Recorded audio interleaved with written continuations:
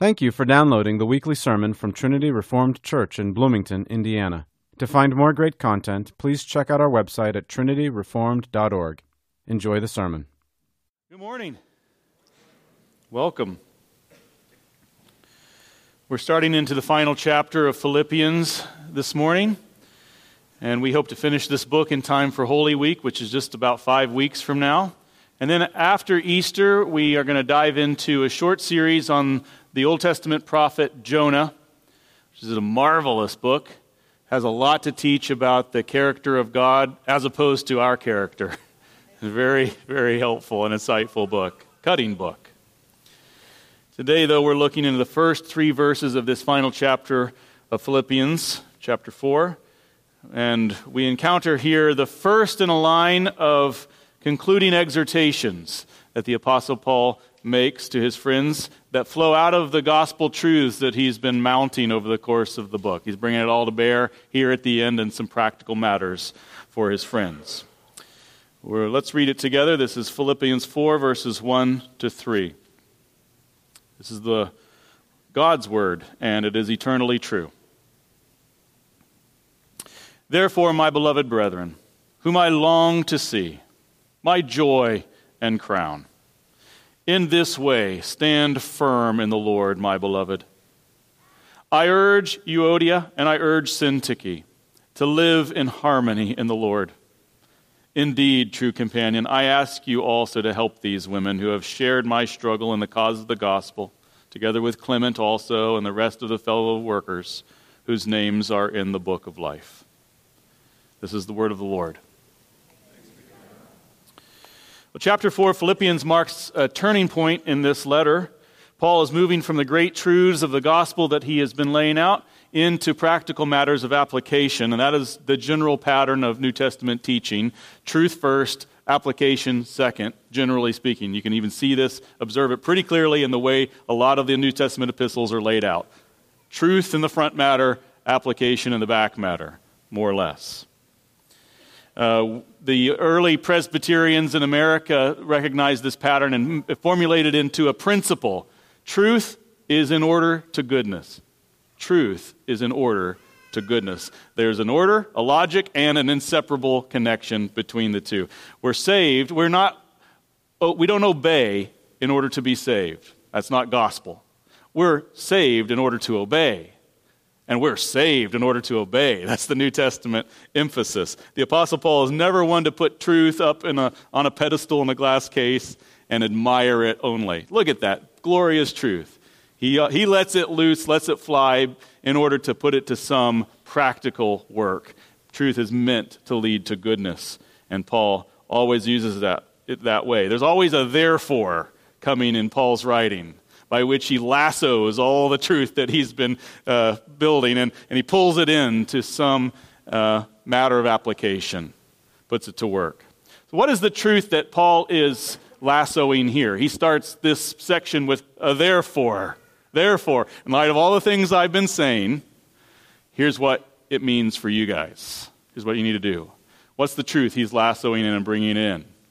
Well, most immediately, all that he's been saying in chapter 3, where he's been talking about how the gospel and faith in Jesus and knowing Jesus results in a transformed life, in a new way of thinking and being, with new motivations and purposes, new aims, a new power to achieve those aims. And he just got done saying at the end of chapter 3, a new citizenship status. He says, chapter 3, verse 20, our citizenship is in heaven, from which also we eagerly wait for a Savior, the Lord Jesus Christ. So in Jesus Christ, we receive a new citizenship card, a new status. We're transferred from one kingdom, the kingdom of darkness, into the kingdom of Jesus, the beloved Son of God. We're citizens of that kingdom, and that has implications for how we go about living our lives here and now. That's what Paul's getting into, the implications. Notice that he says it's our citizenship, back in chapter 3, verse 20. Our citizenship together. Those who belong to Christ are citizens together of this eternal kingdom, and we wait this Savior together. That is an important point that Paul is bringing to bear here at the end. But he's also lassoing in earlier truths from chapter 2 and even as early as the end of chapter 1, where he emphasized the need for Christian unity, the need to have oneness of mind and heart towards each other in all that we do as the body of Christ. And what it takes to do that, he says, is that we have a humble attitude and that we look at each other and we prefer one another as better than ourselves. That promotes unity. And he says, he talks about how Jesus gives the ultimate example of this for us as he humbled himself from the highest heaven, gave up all his prerogatives in order to serve us. He became our servant, lowered himself to the lowest place of the greatest humility in order to serve us. And because of that, God has highly exalted him, put his forever approval on that mentality and that way of being by exalting Jesus to the highest place. Paul's lassoing all of that great stuff, all those amazing truths in, and he's pulling it in here now into chapter 4, bringing it to mind and saying, here's what it means. Here's what it means for you guys. And he does so in a very personal way, much more personal than he usually gets. He always has application for the church, but it's rarely quite this personal. He names names. He calls out a couple of ladies in the church, a couple of sisters in particular, and he calls them to be harmonious and to walk in unity with each other. And he asks somebody else who's in the room, who he refers to as his true companion or yoke fellow in verse 3, to work with these women towards that end. I think this is the real reason for this letter. The occasion for the letter is, officially this is a thank you letter of friendship, responding and expressing thanks to the Philippians for their gift, their generosity towards him in his time of need. But I think the real reason that Paul writes this letter is to address this issue, this division between these two women in the church, between Euodia and Syntyche. He is writing this letter to, he has heard, they have sent him, the Philippians have sent him not only money, but their best man, a good man, Epaphroditus. And Epaphroditus has downloaded the state of things to Paul. So he's very aware from one of their leading men how things are going. And he's heard about some external pressures that the church is facing and feeling, and he has addressed some of that as he's gone along. But he's also heard clearly about an internal pressure, an internal conflict that is threatening to divide the church and upset the unity of the body of Christ there in Philippi. And so Paul now turns his attention to that. And he has been mounting quite the case for unity along the way. Quite the case. Can you imagine being present at the reading of this letter? Can you imagine being one of those women that Paul is naming? You're going along and you're thinking, man, we're just having a wonderful letter of truth and glorious truth from our dear Apostle Paul. Oh, amen and amen. Now I urge you, Euodia and Syntyche.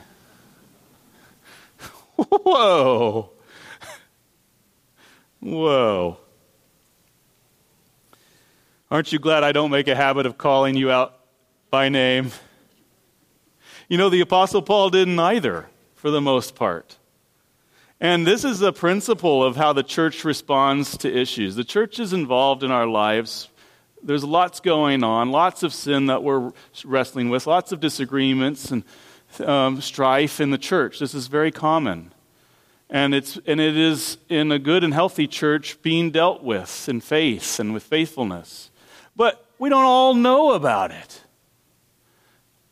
The principle is that Jesus himself laid out in Matthew 18 is that more people shouldn't know than that need to know. That there is the response to the issue or the sin should be no more public than the sin or the issue is.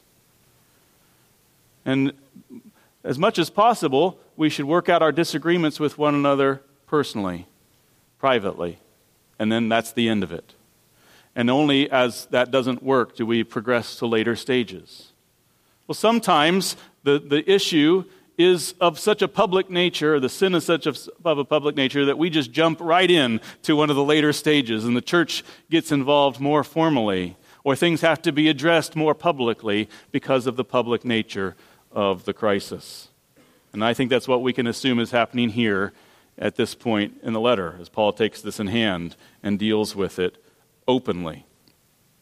And I want to pause before we get into the details of this just to recognize that these little verses are a window into a reality, a biblical reality, a New Testament reality that as Americans, with our individualistic, autonomous approach to things and assumptions, we get wrong. When we read the Bible, especially the New Testament, with our American glasses on, with our American assumptions about life and individualism, we miss the Bible. We don't understand the context at all, and we're taking things and applying them in the wrong way quite often. This is just a little window into something the New Testament talks about all the time, which is life together. Life together. We are not saved into a life of spiritual autonomy and individualism. The Bible calls those who are in Christ one new people together, the ecclesia, the called out ones. We've been called out of that kingdom into this kingdom together. One people of God, destined to spend eternity together with one another and with our Lord. It refers to us, as Paul uses here in the analogy here in this book, as citizens of a kingdom together. We are citizens together of a kingdom. It gets more personal, though, more familial when it talks about us being of one household, the household of faith, the household of God, under one Father with one Lord, one head. It gets even more intimate when it talks about us being one body. One body. We are each members together individually of one body. And Paul to put a real fine point on it, Paul in Romans 12 says we are members of one another. We belong together. We are intrinsically linked in Jesus Christ in the most intimate way, bound together like an ankle is to a leg, or a hand to an arm, or a neck to a torso. We belong together in Jesus Christ. This may be an unusually specific moment of Paul speaking, very personal, but it is this context, the context of family and of gathered and of assembled people, that Paul and the New Testament writers are writing into. The modern, distinctly American idea that a Christian can be a Christian on his own is something completely foreign to the New Testament. It doesn't have a category for that, for the Lone Ranger Christian. It would not recognize that at all. People who are churches unto themselves. We've seen this a lot lately if you've been watching the football. You see famous football stars, and you think on the one hand, man, that's great that he kneels before the game and prays. It's great that he always gets in his glory to God before, as the news camera turns to him, before they can cut him off. That's great. I love it. But you also have to wonder, where is the church in that man's life? How does he maintain in that world, playing his games on Sunday, any real meaningful connection to the body of Christ? The New Testament would have hardly any category for that man. The New Testament also would not recognize a Christian organization, we'll call it, that specializes in respecting our desire for autonomy and privacy and anonymity, while providing us this a good way to satisfy our felt need for a church experience. Do you know the kind of churches I'm talking about? Where you can be a part of it, you can enter into the experience and feel like you got what you were after without any accountability, without having to know one another, without having to be known by other people, without having to know the pastor's sins or him knowing your sins. The church, according to the Bible, is completely different from that. That is all around us today. So many churches specialize in providing people just that while respecting their desire for aloneness. The New Testament doesn't recognize it. It's incomprehensible. We belong together. The biblical model is Christian faith nurtured and lived out in the intimate context of Spirit-filled fellowship in the body of Christ. Day by day, week after week, year after year. It's life together. That's the biblical model. Life in Christ is life together. It is life in the church. And Scripture has a lot to say about this life together. This is the context that the New Testament writers are speaking into. It's speaking to people who are a body. And it's talking about body life and the kind of beliefs that give birth to it and encourage it and help it grow and advance. This just gives us a little window into that life that is the life of the New Testament. And I think this teaches us three really important things, this little episode that Paul is addressing. Three important things about how we should approach our life together. That's what I want us to see.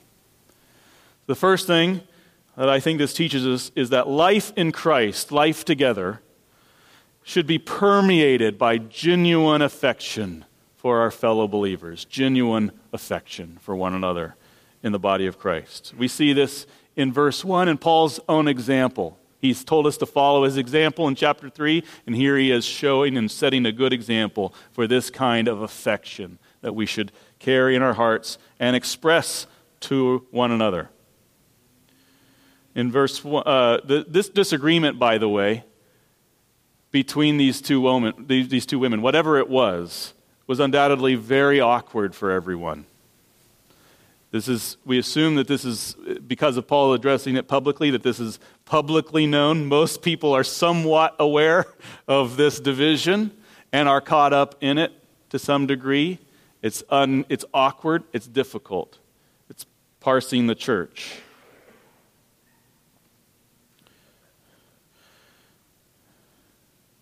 Bear with me, getting ahead of myself. And Paul has decided that he needs to address it publicly and take it in hand. Having heard this report, he sees it as his job to communicate. But to talk about the elephant in the room is difficult business. It's tricky business. It's difficult. It would have come as a shock. But notice how Paul prepares them to hear this, to hear him dive into it. How does he prepare them? Look at the terms of affection he uses in verse 1. He says, "Therefore, my beloved brethren, whom I long to see, my joy and crown." Do you hear the tenderness? "In this way, stand firm in the Lord, my beloved." He's laying it on pretty thick. And a cynic would say, "Oh, Paul, you're just being manipulative. You don't want them to be mad at you, so you're just, laying on the terms of affection in a manipulative way." That's not the Apostle Paul. The Apostle Paul has real affection for these people. He has suffered for them, suffered to give them this life, this identity in Christ, to preach the gospel to them. He got beat with rods for it. He's not a sentimental guy. He really loves these people. And this is genuine affection. And this is fatherly care. He knows he's about to poke the bear. And so he is reminding them of his real affection as he touches a sore spot and lands as a boil in the church. What do we learn from his use of these terms and this sign of his affection? That affection should be among us. We should have real love and genuine affection for one another. And that should express itself in the way we go about talking to one another. This should lead in our conversations, in our conflicts, in our work to resolve them. Affection goes a long way. I learned this when I came here to this church. This was new to me. I didn't grow up in church with people calling me brother. I didn't grow up with a brother in Christ saying, I love you. But I learned that here.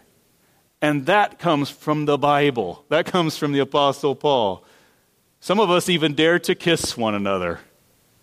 That's biblical. It's biblical. Are the people of God dear to you? Are they dear to you? I don't mean the idea of the people of God. I mean the real ones. The people. The ones in the pew or the seats, the row next to you.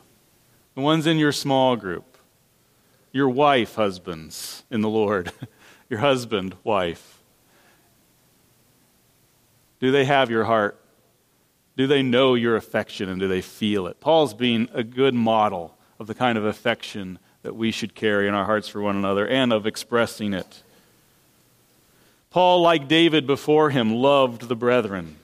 David wrote in Psalm 16:3 these words, "As for the saints who are in the earth, they are the majestic ones, in whom is all my delight."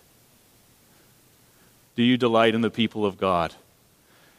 Do you think David actually knew people when he wrote that? Or was he just thinking about the cosmic idea of people? No, David knew people. Paul knew people. And they were willing to love them in spite of their faults. Despite the fact that they are often annoying and difficult to put up with. Tedious, opinionated. And that presents difficulties and obstacles to being patient and kind and accepting them. David and Paul loved people in spite of themselves and because of themselves, because God had loved them and had bought them at an incredible price and had incorporated them into himself and into his family. And so they had this kind of love. And they nurtured it in themselves, and they communicated it to others. Do you do that? Could the same be said of you? Do you have this perspective on the people of God? Are you cold and standoffish towards God's people? Paul is showing us the way that we ought to be. That's the first thing. Our life together should be permeated with real affection. The second thing that I think we see here is this. That life in Christ requires a commitment to walking in unity with fellow sinners. Life in Christ, life together, requires a commitment to walking in unity with fellow sinners. What was the issue that arose between these sisters? We're not sure. We're not told. And interestingly, Paul doesn't weigh in on who's right and who's wrong. And I think that right there rules out some possibilities. That must not have been a core gospel issue because Paul is never shy or sparing when it comes to matters of the gospel. But with secondary matters, Paul is magnanimous himself and he encourages patience and acceptance on secondary matters among God's people. But beyond this, we don't know what it is. We're not told what it is. Perhaps it was a difference of opinion that arose over one of these secondary matters. You know how we have this tendency to turn our preferences into principles. We can get really hot under the collar and really intense about things. Do we do that? And they're not unimportant things, okay? I'm not trivializing all of the secondary matters of life. They're not unimportant. But we can make them of too much importance. They can become something that divides us very easily. Do we do this? Are we in danger of turning secondary matters of conviction or viewpoint into things that divide us? Anybody remember 2020? What we should do in response to government mandates, what our involvement and relationship with the state is, Lots of discussion, tons of discussion, and disagreement. Not unfruitful discussion, but potentially divisive. Maybe it was something like that. Whether to mask up or not, I don't know. It was something. I don't think it was just some crotchety old women. That does not seem to suit the dignity that Paul gives them here. They have served alongside him, fought the good fight. They're mature, but they have found some cause of disagreement, or perhaps some offense has been taken by one of them towards the other that the other one refuses to acknowledge as having any validity at all. Do we ever do that? Does that threaten our unity? Taking offense and then the other person not responding to us? Definitely does. And what can set in easily is a kind of Cold War.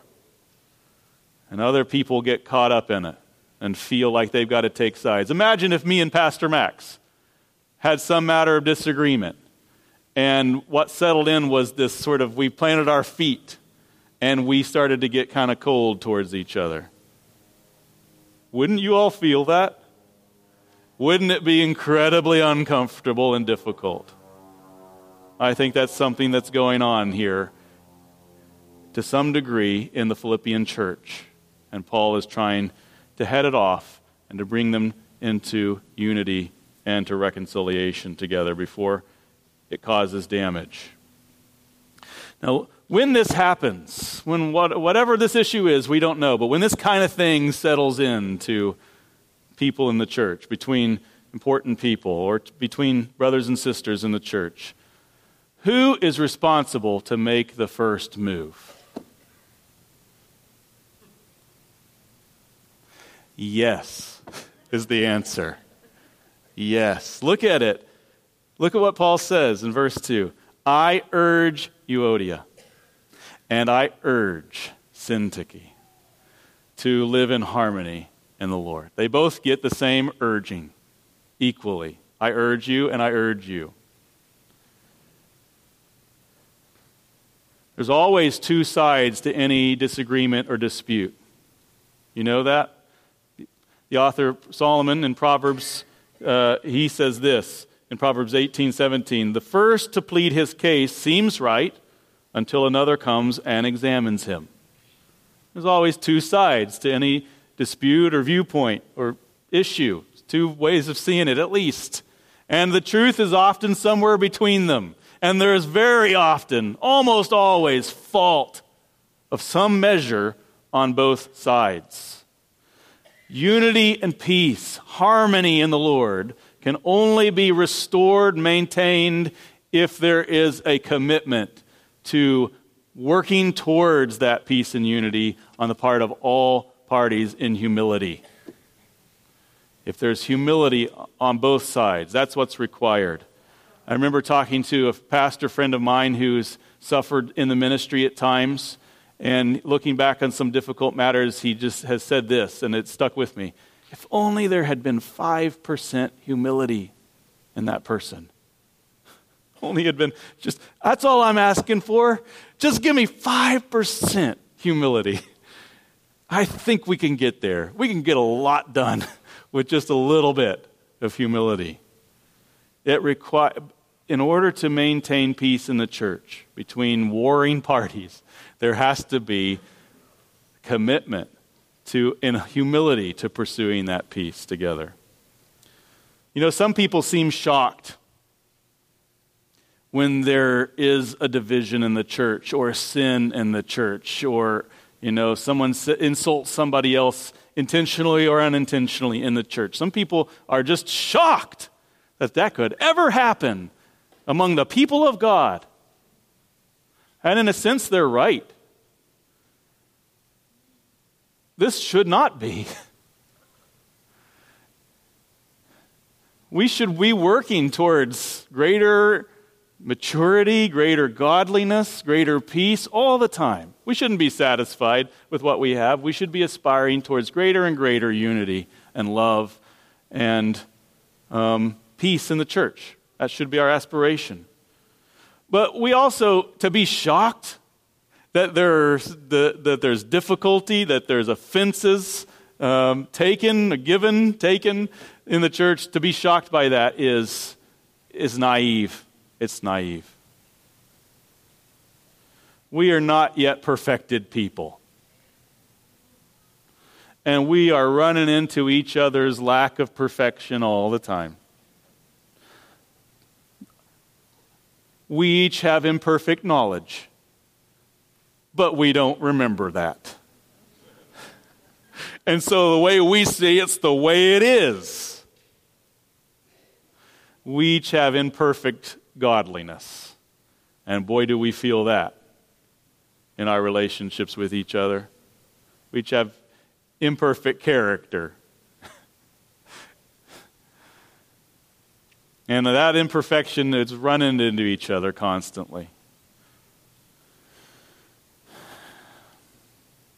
This is why the New Testament, this reality is why the New Testament puts so much emphasis on the need for charity, patience, long-suffering, kindness. I mean, this is all over the place, that we're urged constantly to put on a heart of compassion towards each other, to have a forgiving attitude towards one another and a forgiving heart.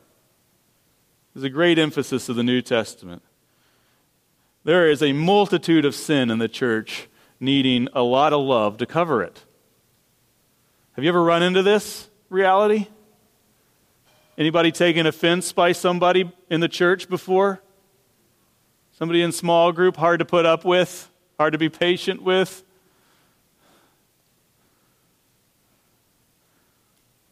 How are you responding to that?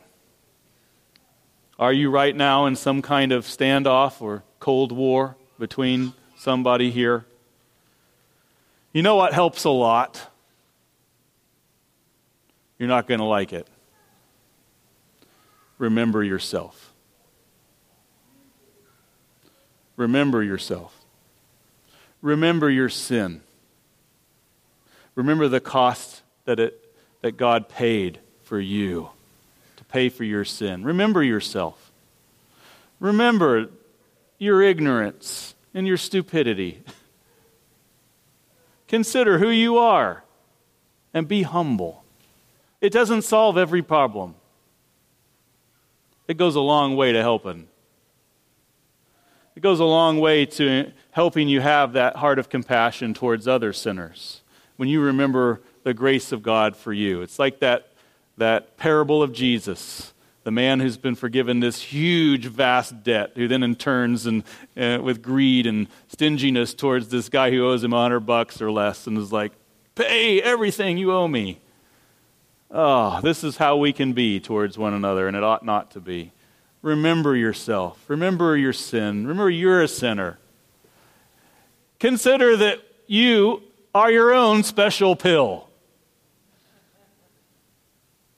that everybody else around you has to swallow. Can we have 5% humility, please?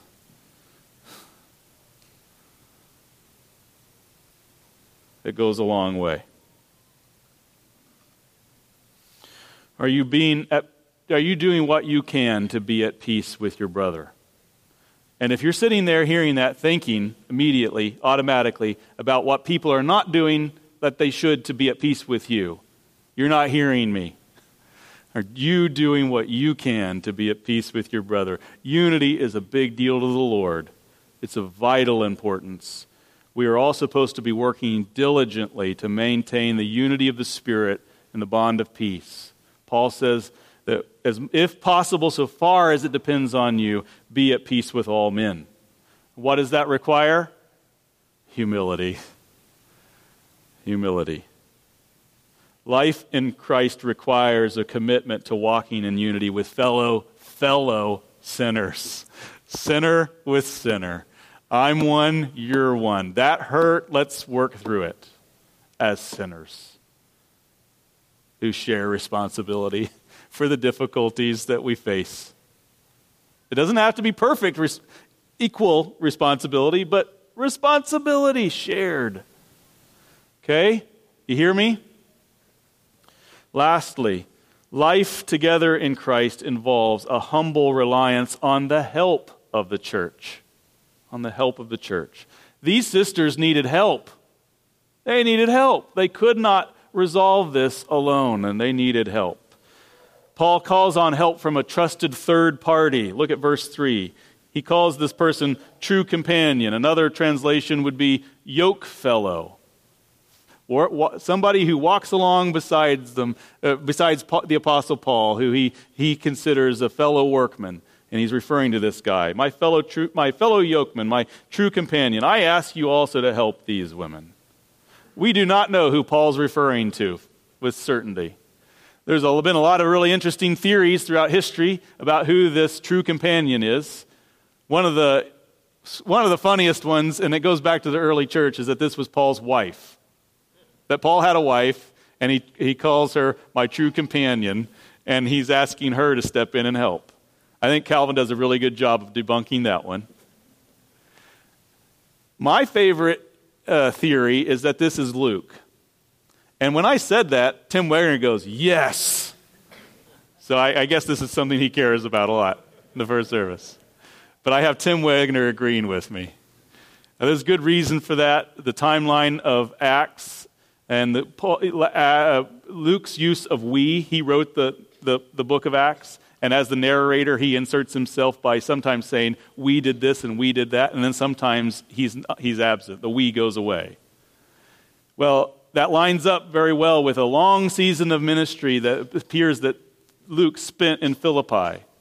And then at the end of he travels with Paul to Rome in imprisonment, but by the time this letter is written, it appears that nobody helpful is with Paul. They've all gone elsewhere to other useful service. So I think there's a good reason to think this is Luke. Anyway, whoever it is, these women needed the help of the church. Need the help of the church. And that is often the case. No man is an island. No man is sufficient in himself to know his own heart, or to know himself.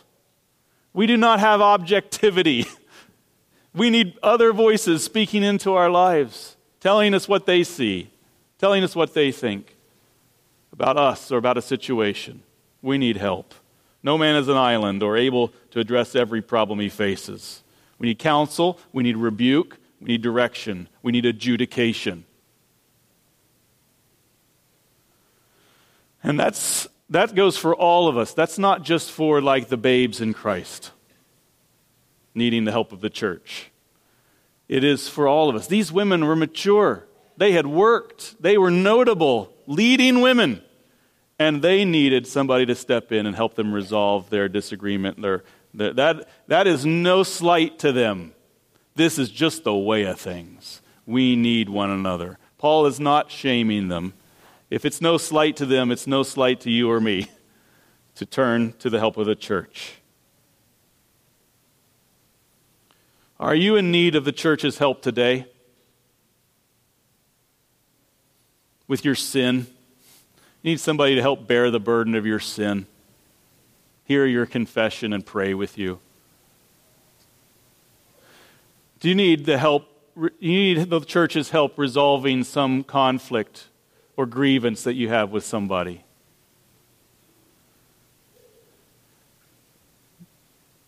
You're in some kind of relational stalemate that you don't know how to resolve. Do you need help? Seek it out. There's help all around you in God's people, in pastors and elders and godly people around you. Seek it out. Sometimes it seeks you out. What is your response to the help of the church when it is not asked for, but it comes anyway? This is really where our commitment to the church and to life in Christ is tested. We like to tell ourselves that if only that help had been offered at a more convenient time, if only it had come from a different person, if only it had been said in a kinder way, I certainly then would have received it. But since it didn't, I don't have to. The church's help never comes perfectly. Ever. Ever. It is never perfect. It's because it comes through fallen men. Men with feet of clay, women with feet of clay, just like us, by God's design. There is tremendous help in the resource of one another and of the church. For our sin, for our conflicts, for our marriages, for whatever it is that's difficult. There's tremendous help, but it never comes perfectly. God could have sent angels to administer our rebukes, but He didn't. He sent dummies, doofuses, sinners to us. And this really tests our commitment to Christ and to His church. It grows and tests our humility. You know, when we take our membership vows before one another, there's one of the vows that has something along the lines of the question, will you submit to the church's discipline in your life when you need it? And as seasoned Christians are standing there like many people, parents and pastors and others who have been married for a long time, think at wedding ceremonies, or listening to the vows be taken, and they're thinking, life's about to hit that person. I wonder how they're going to deal with it. The church is about to hit that church member making their vows. I wonder how they're going to deal with it.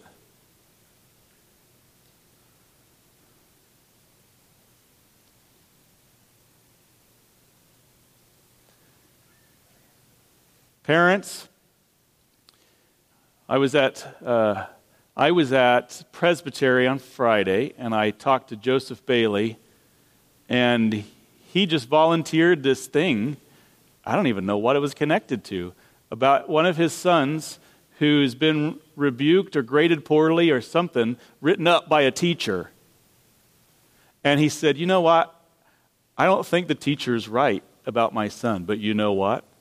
I didn't let my son know that because I know she's right in the general.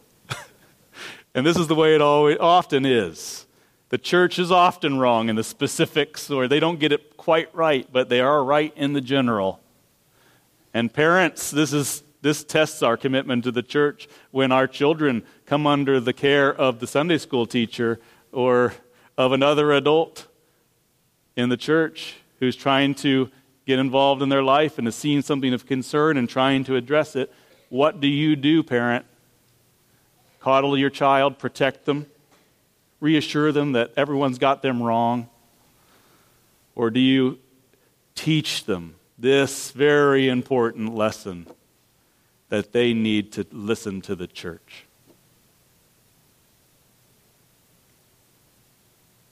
And be humble and correctable and not proud. These are the kinds of places where our commitment to one another, which is of vital importance in the New Testament, is tested. These are the kinds of places. The church is imperfect. Do we trust her? Do we trust her? Do we listen to her? Do we receive her help? This is the help God has ordained for us.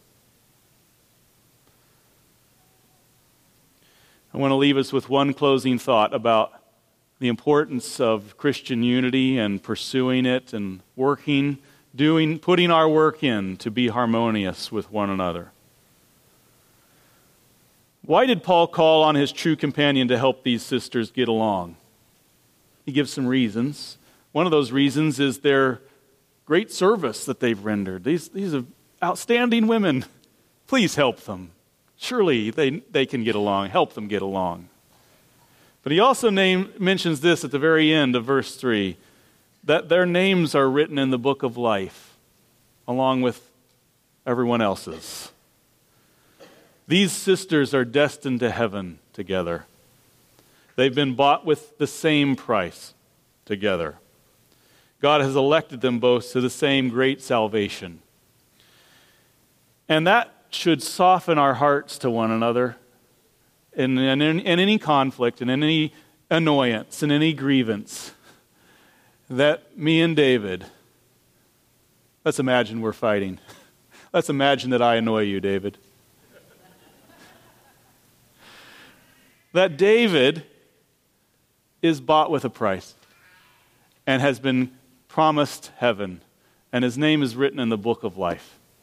This is the judgment of charity that we are taught to have towards one another and fellow believers in the church. And that should help us to soften our hearts towards each other as we remember we're bound together forever by the blood of Jesus. We're family. More really than bloodlines. More eternally than anything. There is no more important, significant bond in the world than this. That we're under the blood of Jesus together. And that should soften us towards one another and help us. We should always remember that in our conflicts and our difficulties. We need to learn how to live with one another. Jonathan Edwards has a wonderful sermon called Heaven, a World of Love or Charity. And the basic argument is heaven is a world of love where this abounds. And there's no difficulty and strife. And this incredible picture that he paints. And the application is, the logic is, therefore, as citizens who claim citizenship in that place, we need to be living in that way now towards one another and in view of that reality.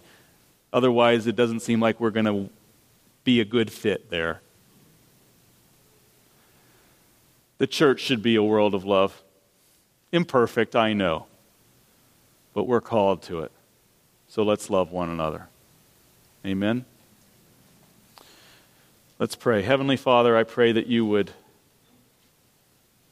cause these truths to remind us that we've been bought with a price, and that's because of our sin. Help us to be humble, to be correctable, to be gentle and patient with others because of your incredible patience with us.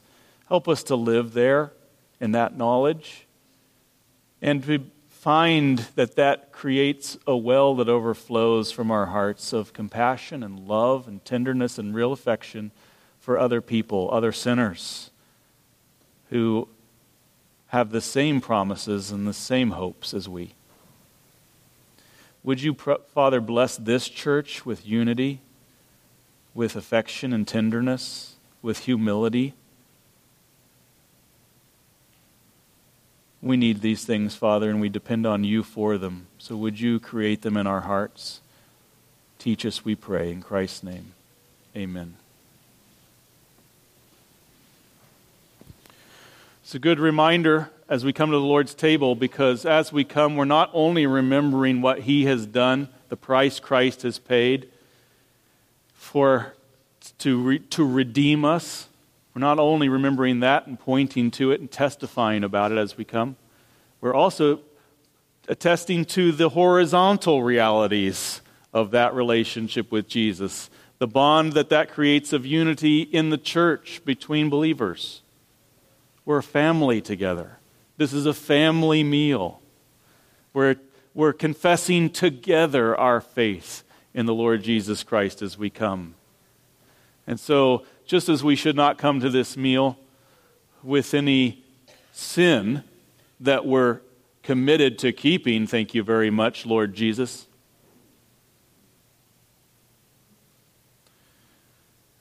A sin that we won't surrender in humility and repentance to Him. So we should not come to this table with any grudge against one another that we're not willing to surrender and see as covered under the blood and see ourselves as probably having some part in it. So we should come humbly, all around humble, okay? If you're in the Lord Jesus by faith, though a sinner, this table is for you, and all its benefits are for you. If you're in the church by commitment, and aren't a Lone Ranger Christian trying to go it alone and standoffish from God's people, then this table is for you.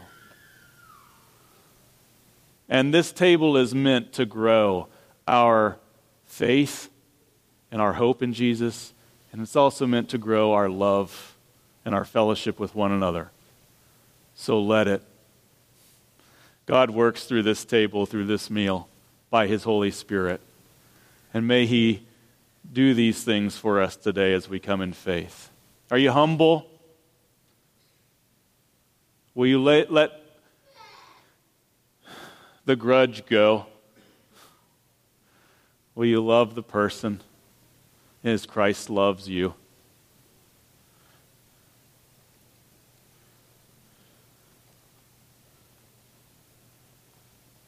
Listen to the words of institution as they're delivered by the Apostle Paul in 1 Corinthians 11. He said, I have received from the Lord that which I also delivered unto you, that the Lord Jesus, the same night in which He was betrayed, took bread, and when He had given thanks, He broke it and said, Take, eat, this is my body which is broken for you. Do this in remembrance of me. After the same manner also He took the cup when He had supped, saying, This cup is the new covenant in my blood. This do you as oft as you drink it in remembrance of me. For as often as you eat this bread and drink this cup, you do show the Lord's death until He comes. Let's pray. Gracious Heavenly Father, thank You for inviting us into such wonderful communion as this, that coming and eating of these simple elements which You have appointed, we can understand ourselves to be fed by You and receiving all of the benefits afresh of Your sacrifice. Be present here by Your Spirit as we remember You. Make Yourself known in our hearts and in our minds and among us in our relationships. Be the peacemaker we need. Fill us with love from You that overflows towards each other. Give us joy and real affection in the saints. Make them our delight. We pray this in Jesus' name. Amen.